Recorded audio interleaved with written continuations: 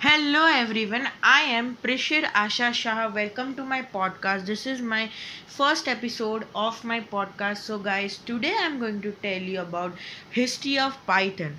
Why Python was created in late 1980s. Guido van Rossum was working on the Amoeba distributed operating system group, and the problem with that was less extensibility. So he wanted to create a new language that was must be syntactic friendly, which could be access to amoeba system calls. So he decided to create a language that was extensible, and new developed language was named as Python. And do you know the version releases data? So first was Python 1.0, first standard release in January 1994. Second was Python 1.6 last minor version September 5, 2000. It was released. Python 2.0 introduced least comprehensions October 16, 2000 was the released date. Python 2.7 last minor version July 3, 2010 when it was released. Python 3.0 emphasizes on removing duplicate construction module was released on December 3, 2008.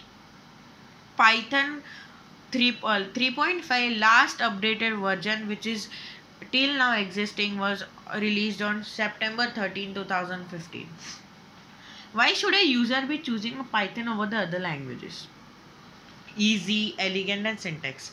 First point, programming in Python is fun. The syntactic feels natural, easier to understand and write Python codes. Illustration of an code, not overly strict. You don't need to define the type of variables in Python. Also, it's not necessary to add semicolon at the end of the statement. Python enforces you to follow good practices like proper indications. Expensively of the languages, Python allows you to write programs having greater functionality with fewer lines of the code. Here's a link to the source code of Tic Tac Toe game with a graphical interface and a smart.